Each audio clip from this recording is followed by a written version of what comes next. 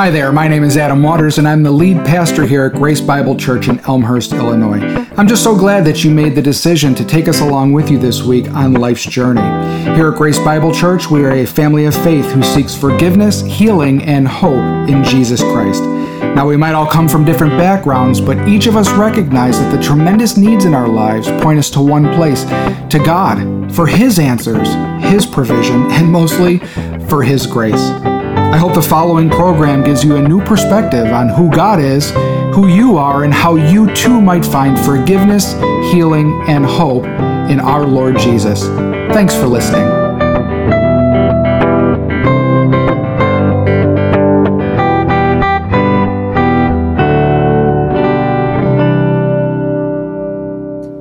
Okay, it looks like we got to start. I know there's only three of us, but you've got your star pupils here. Yeah, you've got the best. There's four.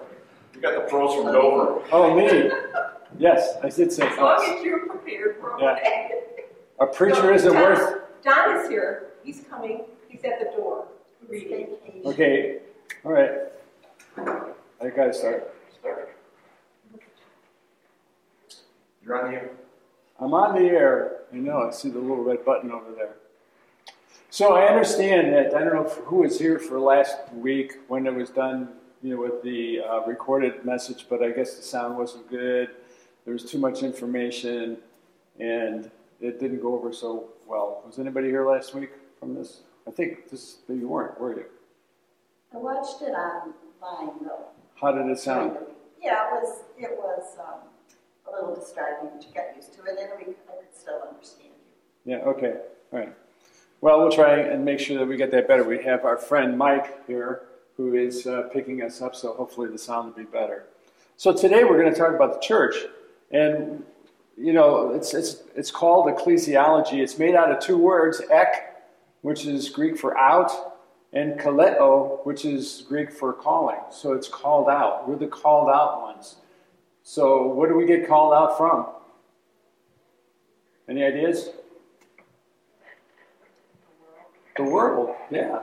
We're called out. God just said, I want you. And He's called us out. So I want to take a look at the nature of the church. And the church can be divided or looked at in three different ways. One is the church universal. And it's the called out ones. You know what? Yeah. Maybe have someone just close that door, Candy. It's the church universal, and it's the called out ones who are united under our head, Jesus Christ, glorifying Him, edifying each other, that's one another, reconciling others to Christ, and willingly suffering with Him until He calls us home. This includes, the universal church includes members of all time, from all places, both alive here on earth and awaiting in heaven. So the church universal is about everybody that's a follower of Christ. Then there's the local church. The local church consists of an autonomous gathering of believers under the authority of their recognized leaders. Usually they're called elders. And they gather for worship, for edification, for fellowship, breaking of bread, and prayer. And we actually find all those things in the book of Acts. And it's where it says they devoted themselves to the apostles' teaching, to fellowship, to breaking of bread, and to prayer. That's Acts 2:42. It's one of the key areas where we want to know what the church should look like. Those are some of the components that a local church will have. Not the universal church, because it might look slightly different at different places. But in the local church, it should have those components. And then there's a sense that each one of us is a member of the church. So individually, you and I, we're ambassadors of God's reconciliation. We go out into the communities to practice good works and witness to an unbelieving world of simple faith in the saving work of Jesus Christ. So there's three ways that you can look at the church. The universal church, which is the church for all time, all places, everywhere. Every believer that's currently alive and the believers that are in heaven. So it's all of us. The local church, which is just like Grace. It's a manifestation of the gathering of believers, and we come together to underneath the leadership or the shepherding of a group of elders. And we're here, we devote ourselves to the apostles' teaching, which in that case happens to be the teaching that we're receiving now, or from the pulpit, or from our small groups. Fellowship, we get together with one another. The breaking of bread, which has to do with communion, and also with hospitality, and to pray. Or individually, we're each members of the church, and we're here to bring God's reconciliation to the world. We go out into our communities, we serve them, and we tell them about Jesus. So, then, the universal church, it's a deeper look at its nature. The church was born on the first Pentecost following the death, burial, and resurrection of Jesus Christ. So the church didn't exist. We didn't hear anything about the church. In fact, you don't see anything about it in the Old Testament until all of a sudden Jesus says, I'm going to build my church, and the gates of hell are not going to be able to stand against it. So all of a sudden we hear this thing about that's called the church. Acts 2, 1-4 says, when the day of Pentecost came, they were all together in one place, that's all the apostles, and suddenly a sound like the blowing of a violent wind came from heaven and filled the whole house where they were sitting. They saw what seemed to be tongues of fire that separated and came to rest on each of them. All of them were filled with the Holy Spirit and began speaking in other tongues as the Spirit enabled them. In tongues, there is a word glassia, which actually means human tongues. There were different human languages that they all started speaking. Acts 11 says, and I began to speak, Paul, that's Peter recounting his time at first Pentecost. The Holy Spirit came on them just as he had come on us at the beginning. So this is where Peter was actually talking to Cornelius, and he refers that the same thing happened to Cornelius as happened at the beginning. The beginning of what? It was the beginning of the church.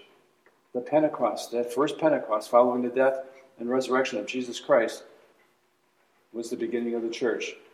And it consists of all those who are called out of the world to be part of God's family through the unifying work of the baptism of the Holy Spirit. When a person comes to faith, they are immediately flooded with the Holy Spirit. They're immediately given gifts. They're immediately in the process of transformation. They've been immediately redeemed. And this is a unifying work where we all have that same experience, and God begins to connect us, put our little puzzle piece together with other puzzle pieces to where we form a local church, or we form the church in an area, or we form the church over the whole world. So it's a unifying thing. Being diligent to preserve the unity of the Spirit and the bond of peace. That's what Paul told the Ephesian church. So we are given the unity of the Holy Spirit. The church is having Christ as its head since the day of Pentecost. For the husband is the head of the wife, as Christ is the head of the church, his body, of which he is the Savior. So our head, the leader, even though we have elders leading, the head is still Jesus Christ. He is still working through people who are leaders at all different levels in the church. It could be a leader in the nursery. It could be a leader here speaking to you. It could be a leader from the front of the church. It could be, a leader of the elders. It could be a leader of a servant group. But God's headship is working through those people. Jesus Christ is the head of the church, is organizing all of them. So he is the head of the church. The church is united in Christ. We believe that the universal church is united in Christ. So it says, so in Christ, we who are many form one body, each members belong to all the others. So the Word of God, the Holy Spirit gives us the picture of the human body. It's got fingers and toes and, noses and arms, a heart and eyes and ears. And we are like that. We're all different portions, different components, and all together we form the body of Jesus Christ here on earth. It's like this miracle thing that we do, and we belong to one another. You know, if I have a finger that decides not to do any work, it impacts the rest of my body. So we all are united as one body. We're united in Christ. We also believe that the Universal Church fulfills their call to glorify and worship God. And Paul wrote to the Romans, "May the God who gives endurance and encouragement give you the spirit of unity among yourselves as you follow Christ Jesus, so that with one heart and mouth you may glorify God, the Father, our Lord Jesus Christ." One of the unique things about the church, since it's been formed, is our worship. We sing. We sing about our church. We sing about our Savior. We sing about our faith. It's just been part of who we are. We look through the Bible, and even the Jews had a book that was called Songs. There's something about music and our worship that's just who we are, and we're united in that. We might have different styles, what we like, but we do love singing. It's one of the unique things of the Christian church. We sing together. We worship together. We also believe that the Universal Church edifies fellow believers. That word means to build up. It's almost like, an edifice is a building. It's like we are given the privilege to help one another grow, to help one another build up as a follower of Christ, so that we become more of who he is. The word says, "But speaking the truth in love, we are to grow up in all aspects into him who is the head, even Christ." Think about that. We're going to grow up into every aspect of who Jesus Christ is. Not like a little portion of him, but ultimately, his whole character is going to be reflected through us. We'll still be uniquely us for all eternity, but we'll be everything that Jesus is. Every aspect of our character is going to be a reflection of his beautiful and perfect character. I mean, I can't wait to be like that. And it seems like it's so far off. Sometimes it seems like I haven't even started yet. But it's one of the things that we believe the church is actually beginning to do when we meet together. That's why it's so important to meet together, because we're actually helping each other grow. We can't do this by ourselves. We have to do it together. So, the Universal Church in its nature, we believe the Universal Church reconciles mankind to God with the news of the gospel. So all this is from God, says the letter to the Corinthians, who reconciled us to himself through Christ and gave us the ministry of reconciliation. That God was reconciling the world to himself in Christ, not counting men's sins against them. That's really amazing. And he has committed to us the message of reconciliation. We are therefore God's and Christ's ambassadors, as though God were making an appeal through us, imploring you on Christ's behalf, be reconciled to God. And see how many times it says reconciled in there. It's just over and over and over again. He said to them, another passage, "Go into the world and preach the good news to all creation," in Mark. We also believe, and this is something that you seldom hear, but a lot of the church around the world experiences this. We believe the Universal Church is actually shares in the sufferings of Christ. We believe that the body of Christ still suffers. But it's us. Some of us suffer through persecution. Some of us suffer through maybe satanic attacks, demonic attacks. Some of us suffer, the consequences of sin with our physical bodies, but we suffer in a new way. We suffer in identification with Jesus Christ. Jesus Christ not only took our sins to the cross, it says it took our griefs and our sorrows to the cross.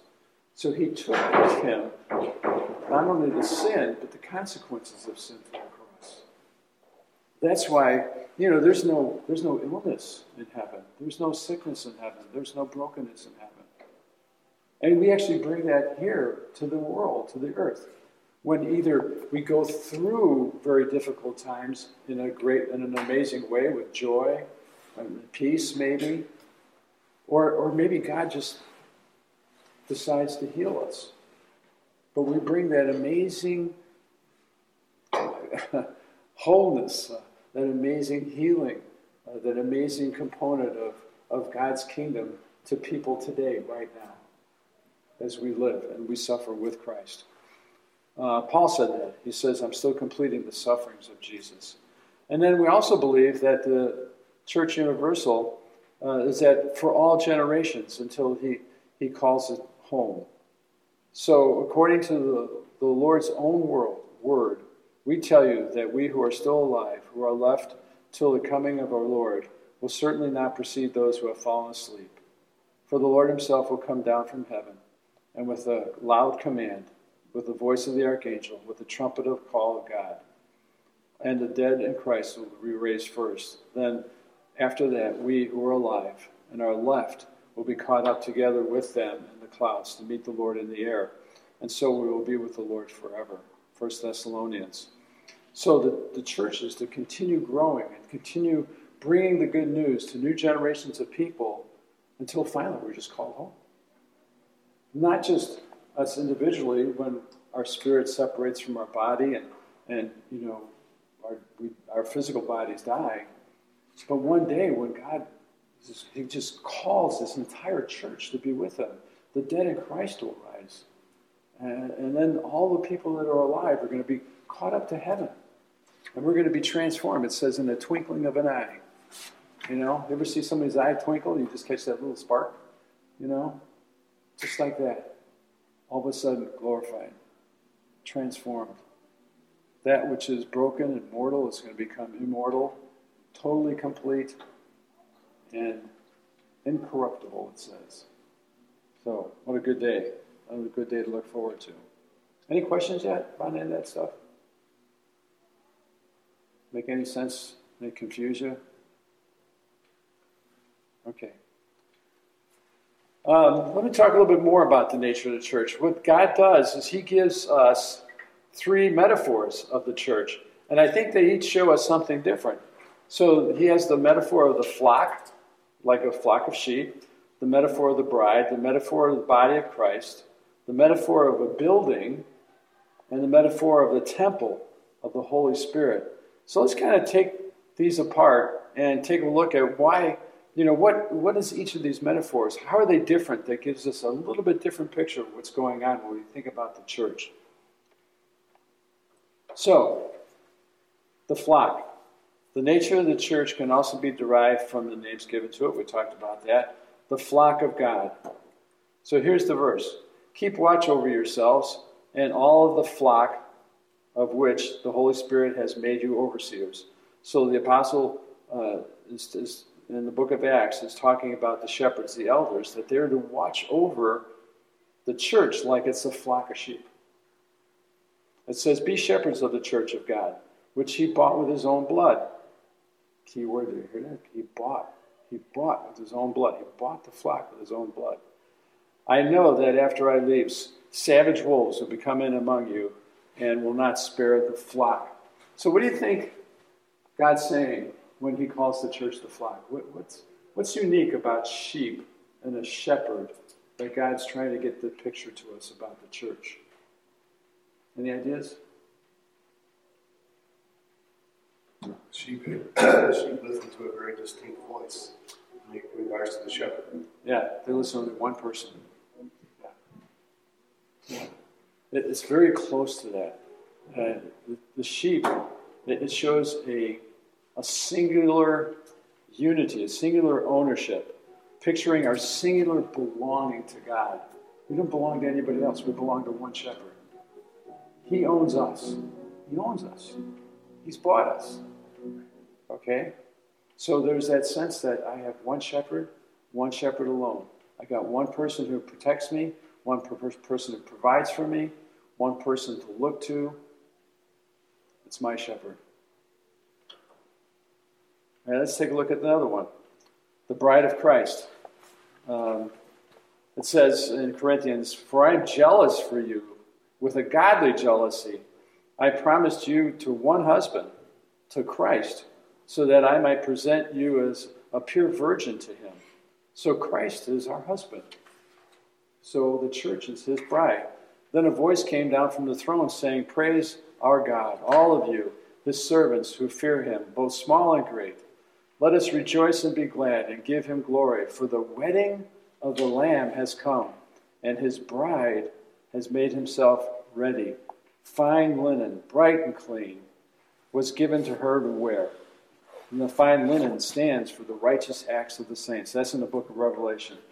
So what's God saying when he's talking about the church being married to Jesus? So you have the flock where it's singular belonging. The sheep belong to the shepherd. What's unique about a marriage? What's that picture? To become one. Yeah, that's really pretty. That's great. We belong to each other. Okay, there's a mutual belonging. This highlights the mutual belonging that we have to God, the Son, and Him to us. In the Song of Solomon, it says that my beloved is mine, and I am His. You know, we belong to one another. So the next one is the body of Christ. It says, so in Christ we who are many are one body, and each member belongs to all the others. So I think the answer is in that one. But what is unique about the body of Christ that God is trying to draw a picture using the body? So the first picture is we belong to God. And then the second picture is the marriage, where I belong to Him and He belongs to me because we're joined, we're one. But now it's the body. What's unique about the body? What's unique about us? We're the body of Christ.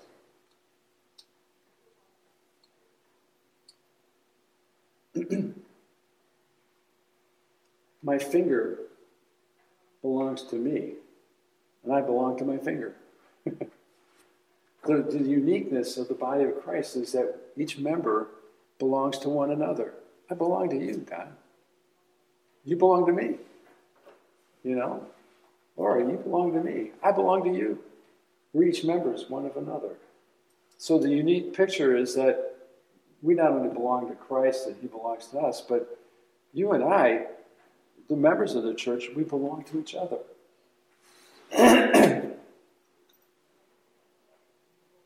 So you see, this picture is beginning to unfold of the total beauty of the church.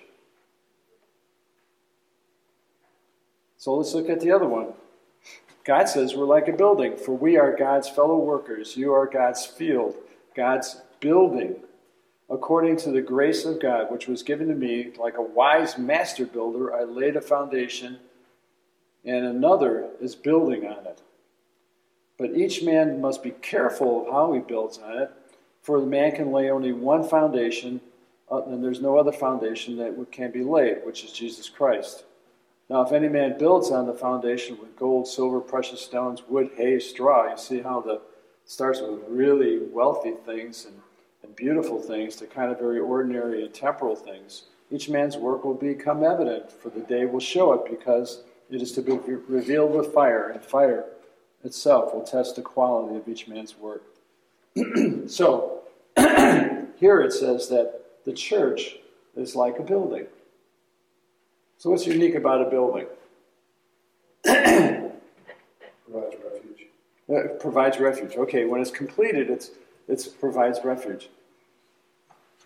But what is the building made out of? It says here there's only one foundation, and that foundation is Jesus, okay? But now, how do you build a building? What do you use? Tools. What's that? I said tools. Yeah, you use tools. Many different components. Yeah, there's bricks, there's things. It's a process. Yeah, it's brick by brick. You know, we are built through a process. It takes time. So the church is a growing work in progress, whose construction we actively participate in. So not only is God, this is great, not only is God saying, hey, you're one of my bricks now, and we come to faith, but it's like we get a chance to help put that brick in the right place. We get a chance to help build the church together, under the direction of our head, who is Jesus Christ. But it's a process. It's constantly happening, constantly growing. It's growing across generations. It's growing across time. And it's part of the church is in heaven now. Part of that building is in heaven. So it's this beautiful, growing thing. It doesn't happen like boom, like that. Okay? We're all in process. I had a friend that always used to say that, her concrete was still wet. So let's look at one more thing, the temple. In him, the whole building, there it is, the building again, is being joined together and rises to become a holy temple. The building that's being built is a temple. And in him, you too are being built together to become a dwelling in which God lives by his Spirit. So what's unique about the temple?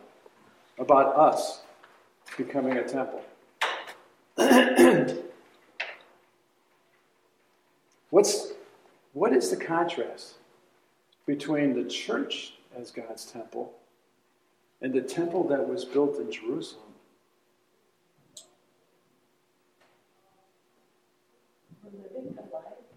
It's a living temple now. It's not inanimate. What else can this temple do that this temple can't do? Move freely to others. Yeah, our temple is mobile. Wherever we go, we bring the temple. We bring worship. We bring the presence of God wherever we go. It wasn't like that then. It was one place. It was inanimate. People had to come to it. Now the temple can go to other people.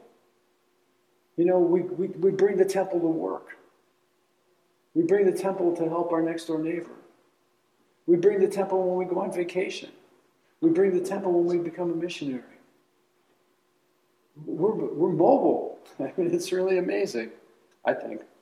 So the temple revealing the dwelling place of God and the place of his true worship is not one building in one location, but wherever the church is located worldwide.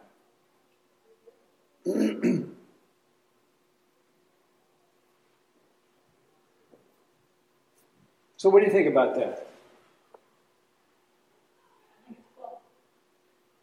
Yeah, it is really cool.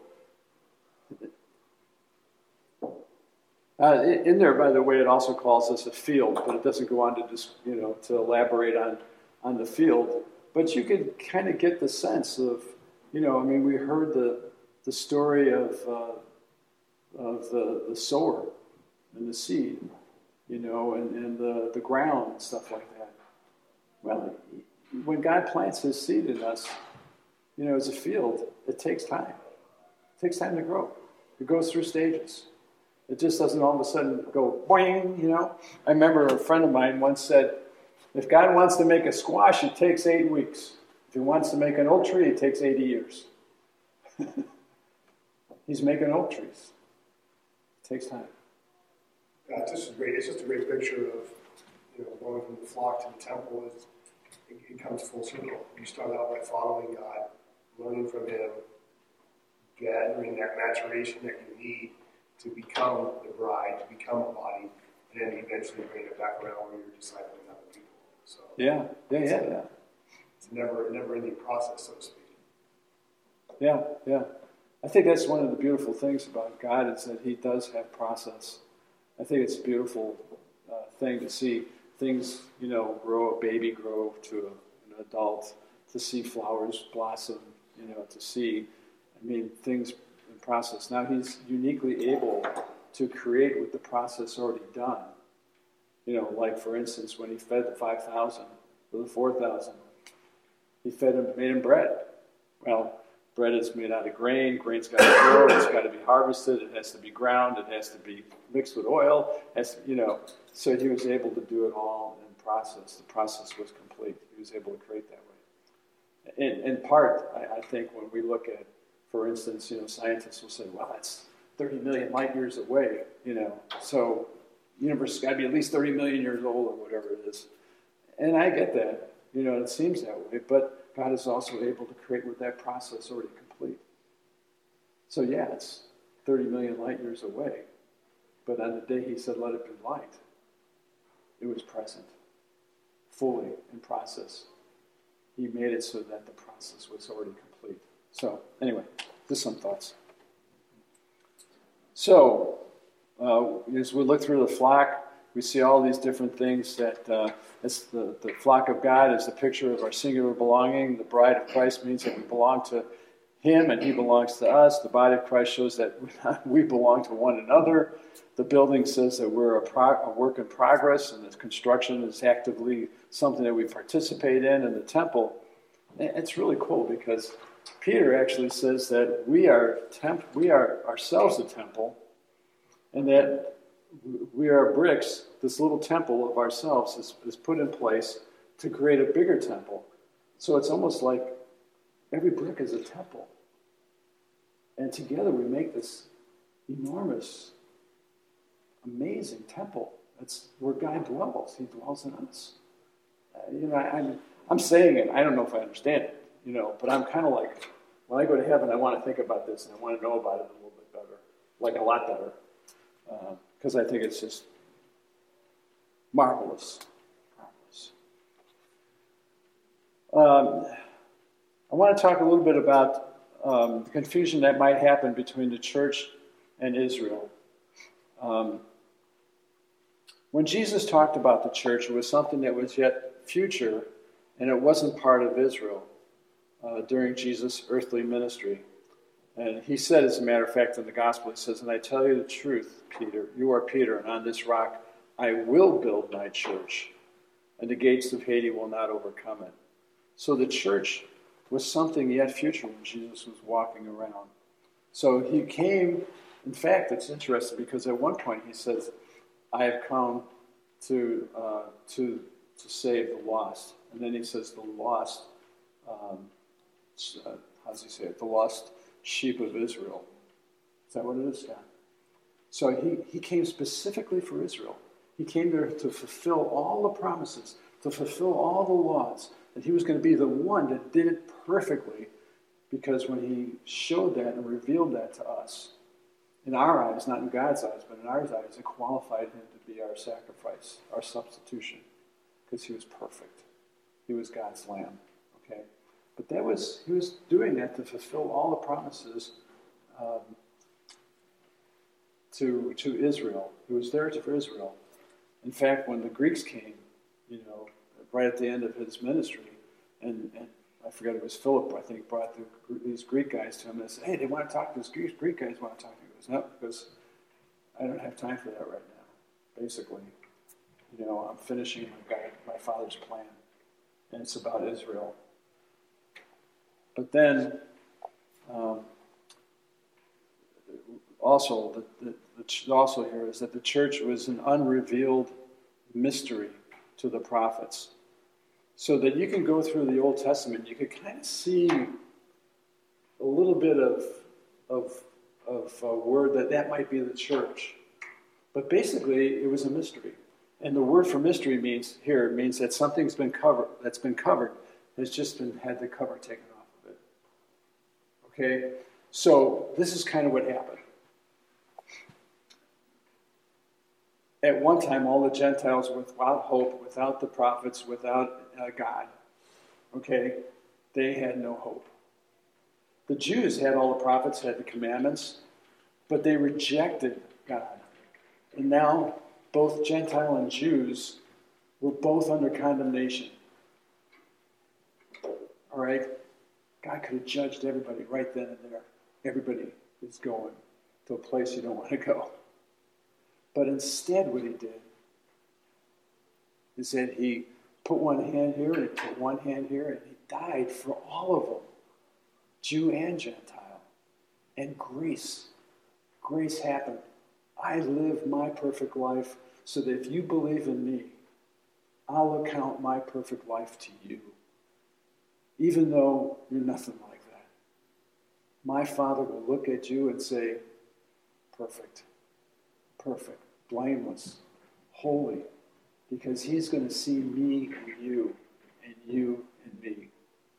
So when we all deserved condemnation, we got grace. And grace was the beginning of this amazing thing called the church. We don't know how long it's going to last. All we know is that while we're here, you and I are the benefactors of grace and the distributors of grace. We give grace. We tell others about grace so that they can have what we have and know the Christ that we know and the love of the Father that we know. So it was a mystery.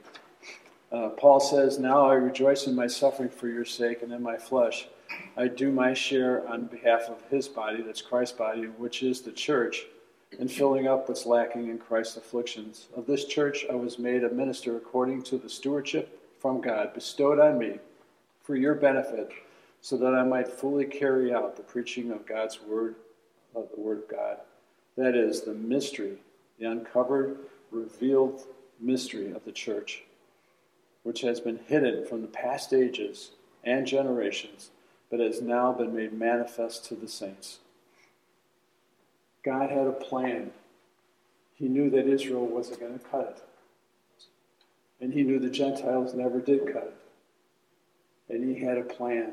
And that plan was to save all of us. Not just Israel, but all of us. And now both Jew and Gentile get to come to the Father through Jesus, the Messiah, who's our Messiah too. So there are people out there, and there's good biblical reason for them, who believe in what's called replacement theology.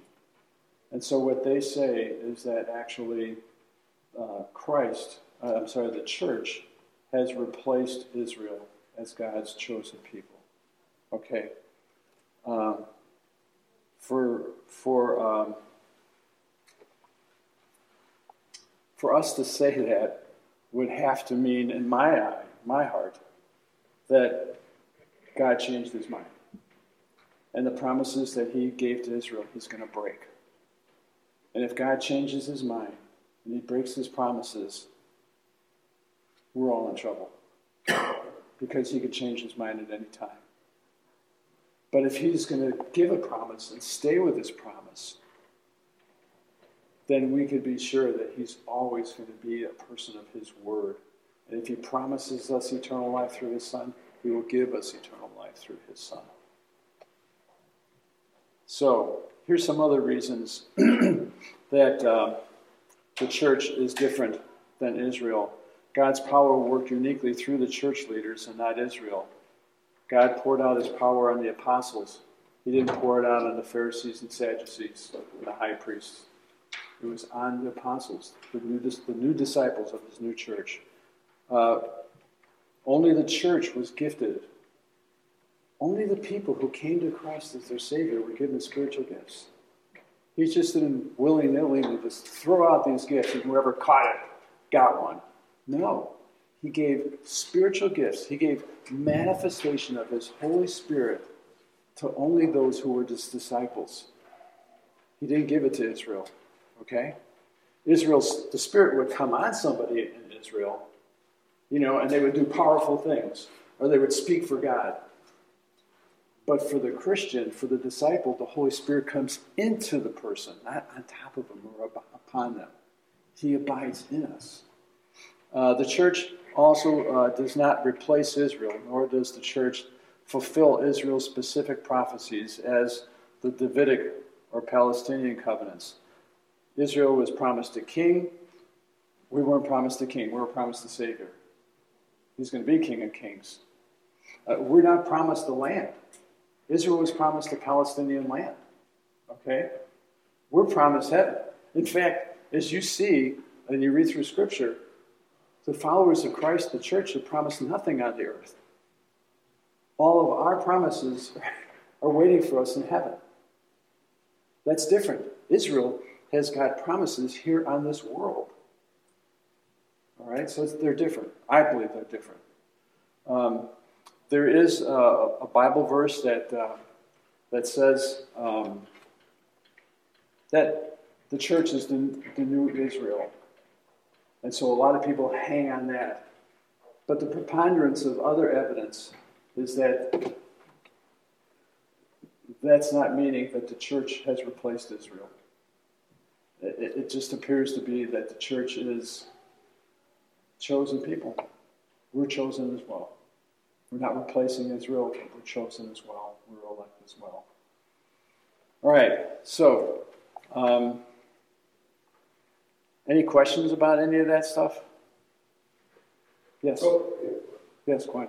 I'm not sure how to phrase this, but the term New Jerusalem popped into my mind as you were speaking. Yeah. So can you speak to what that really means in view of what you just said? Okay, yeah, so there is a New Jerusalem that's going to come down out of heaven. Evidently, exists right now. It's dimensional. We know that there's human beings up there. We know that the body of Christ is up there. We know that Elijah is up there physically. We know that Enoch is up there physically. We suspect that people who die get a temporary physical body to operate around in a physical heaven. But there is a day where the Jerusalem that is there today is going to be replaced by this New Jerusalem, which is essentially a new word for heaven. It's another word for, I think, heaven. It's this 1,500 cubic mile block, where everybody lives inside of it. Like right now we live on the outside of the globe. Everybody then will live inside this huge cube that's going to come down. Almost sounds like the Borg out of Star Trek, but it's not. I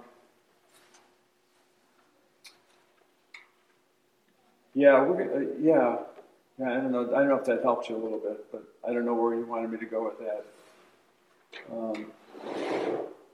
But that New Jerusalem is going to have a king, and the king is. It apparently appears that David is going to be resurrected. There's going to be a resurrection. We'll talk about this later. On April 24th, which is the Sunday after Easter, we're going to talk about end times. And actually another class is going to join us, because they're going to take a whole long study into Daniel and Revelation. And I'm just going to kind of lay out a temporary timeline so that you can kind of get the gist of where things are going. But, David is going to be on the throne, and Jesus is going to be on the throne. I'm not going to quite, at least that's what it looks like to me. Jesus is going to be the King of Kings, yet David is going to be resurrected. There's a resurrection of the Old Testament saints. There's a resurrection of the church. There's a resurrection of those who are going to be resurrected to judgment and hell, condemnation. So there are different resurrections as you look through the scriptures. There are some people, by the way, who are like amillennialists, who feel all those resurrections happen at one time, and that's a possibility. I mean, when we get to heaven and we find out what really happened, we'll know which one of us was more accurate than the other. What's the whole rationale behind the thought that we, as a country, we always need to support Israel? Because if we don't support Israel, then we will have,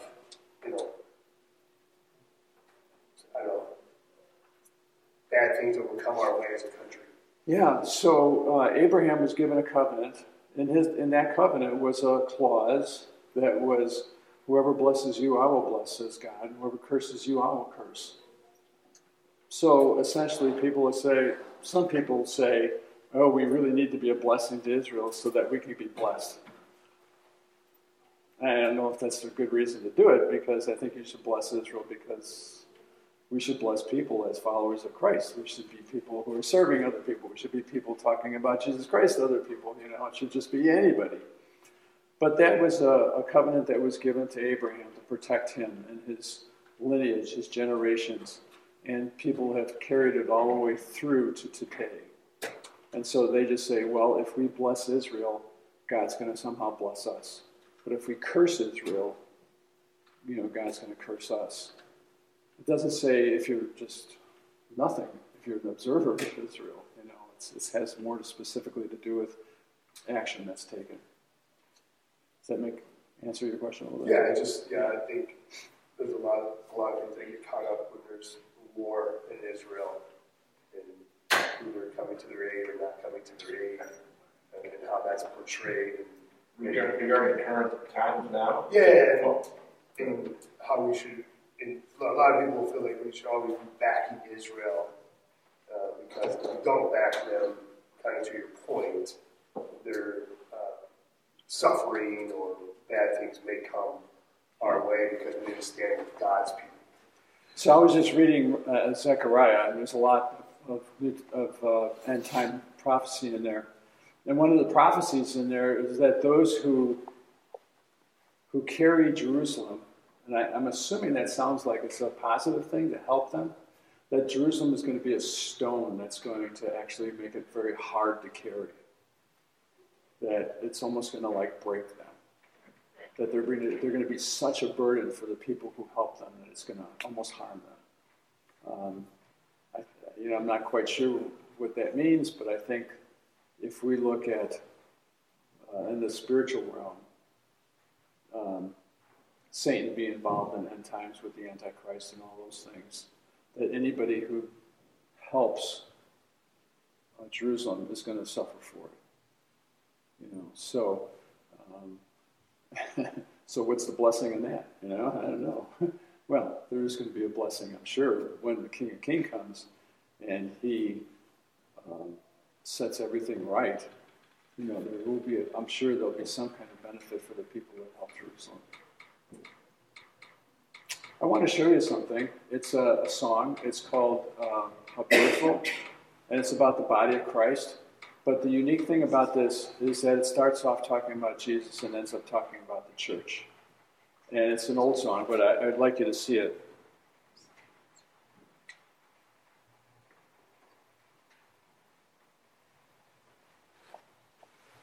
I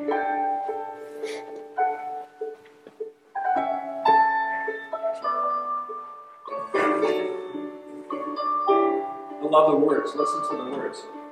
Or read them, actually. How beautiful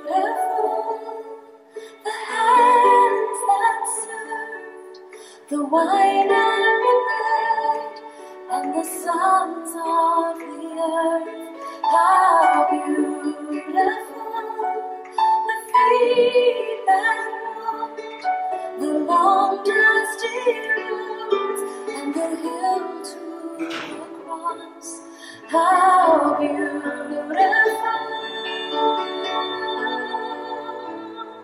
how beautiful,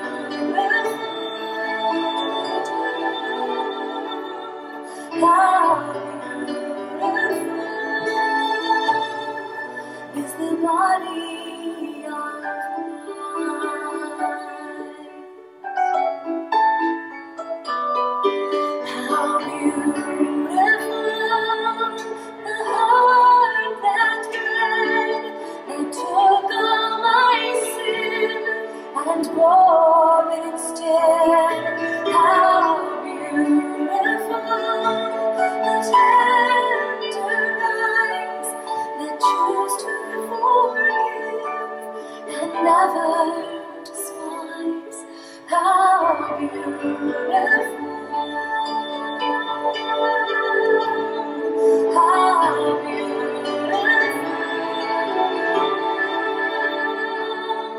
how beautiful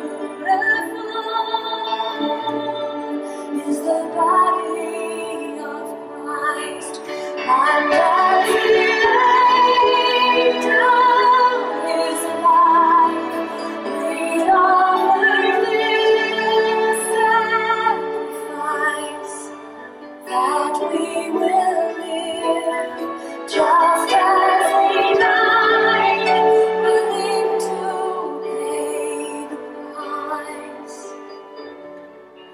willing to pay the price. How beautiful the radiant bride who waits for her with His light in her eyes. How beautiful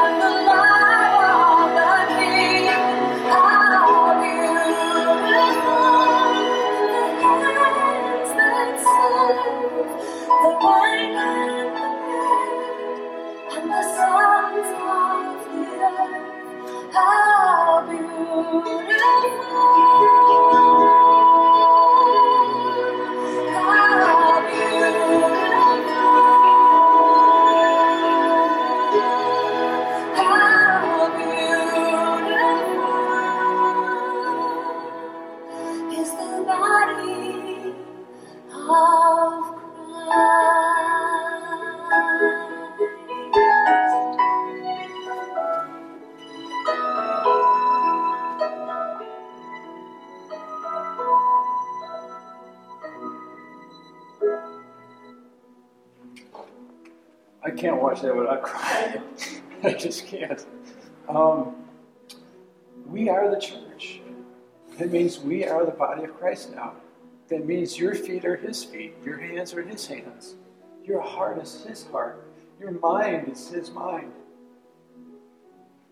Wouldn't it be great if we lived that way?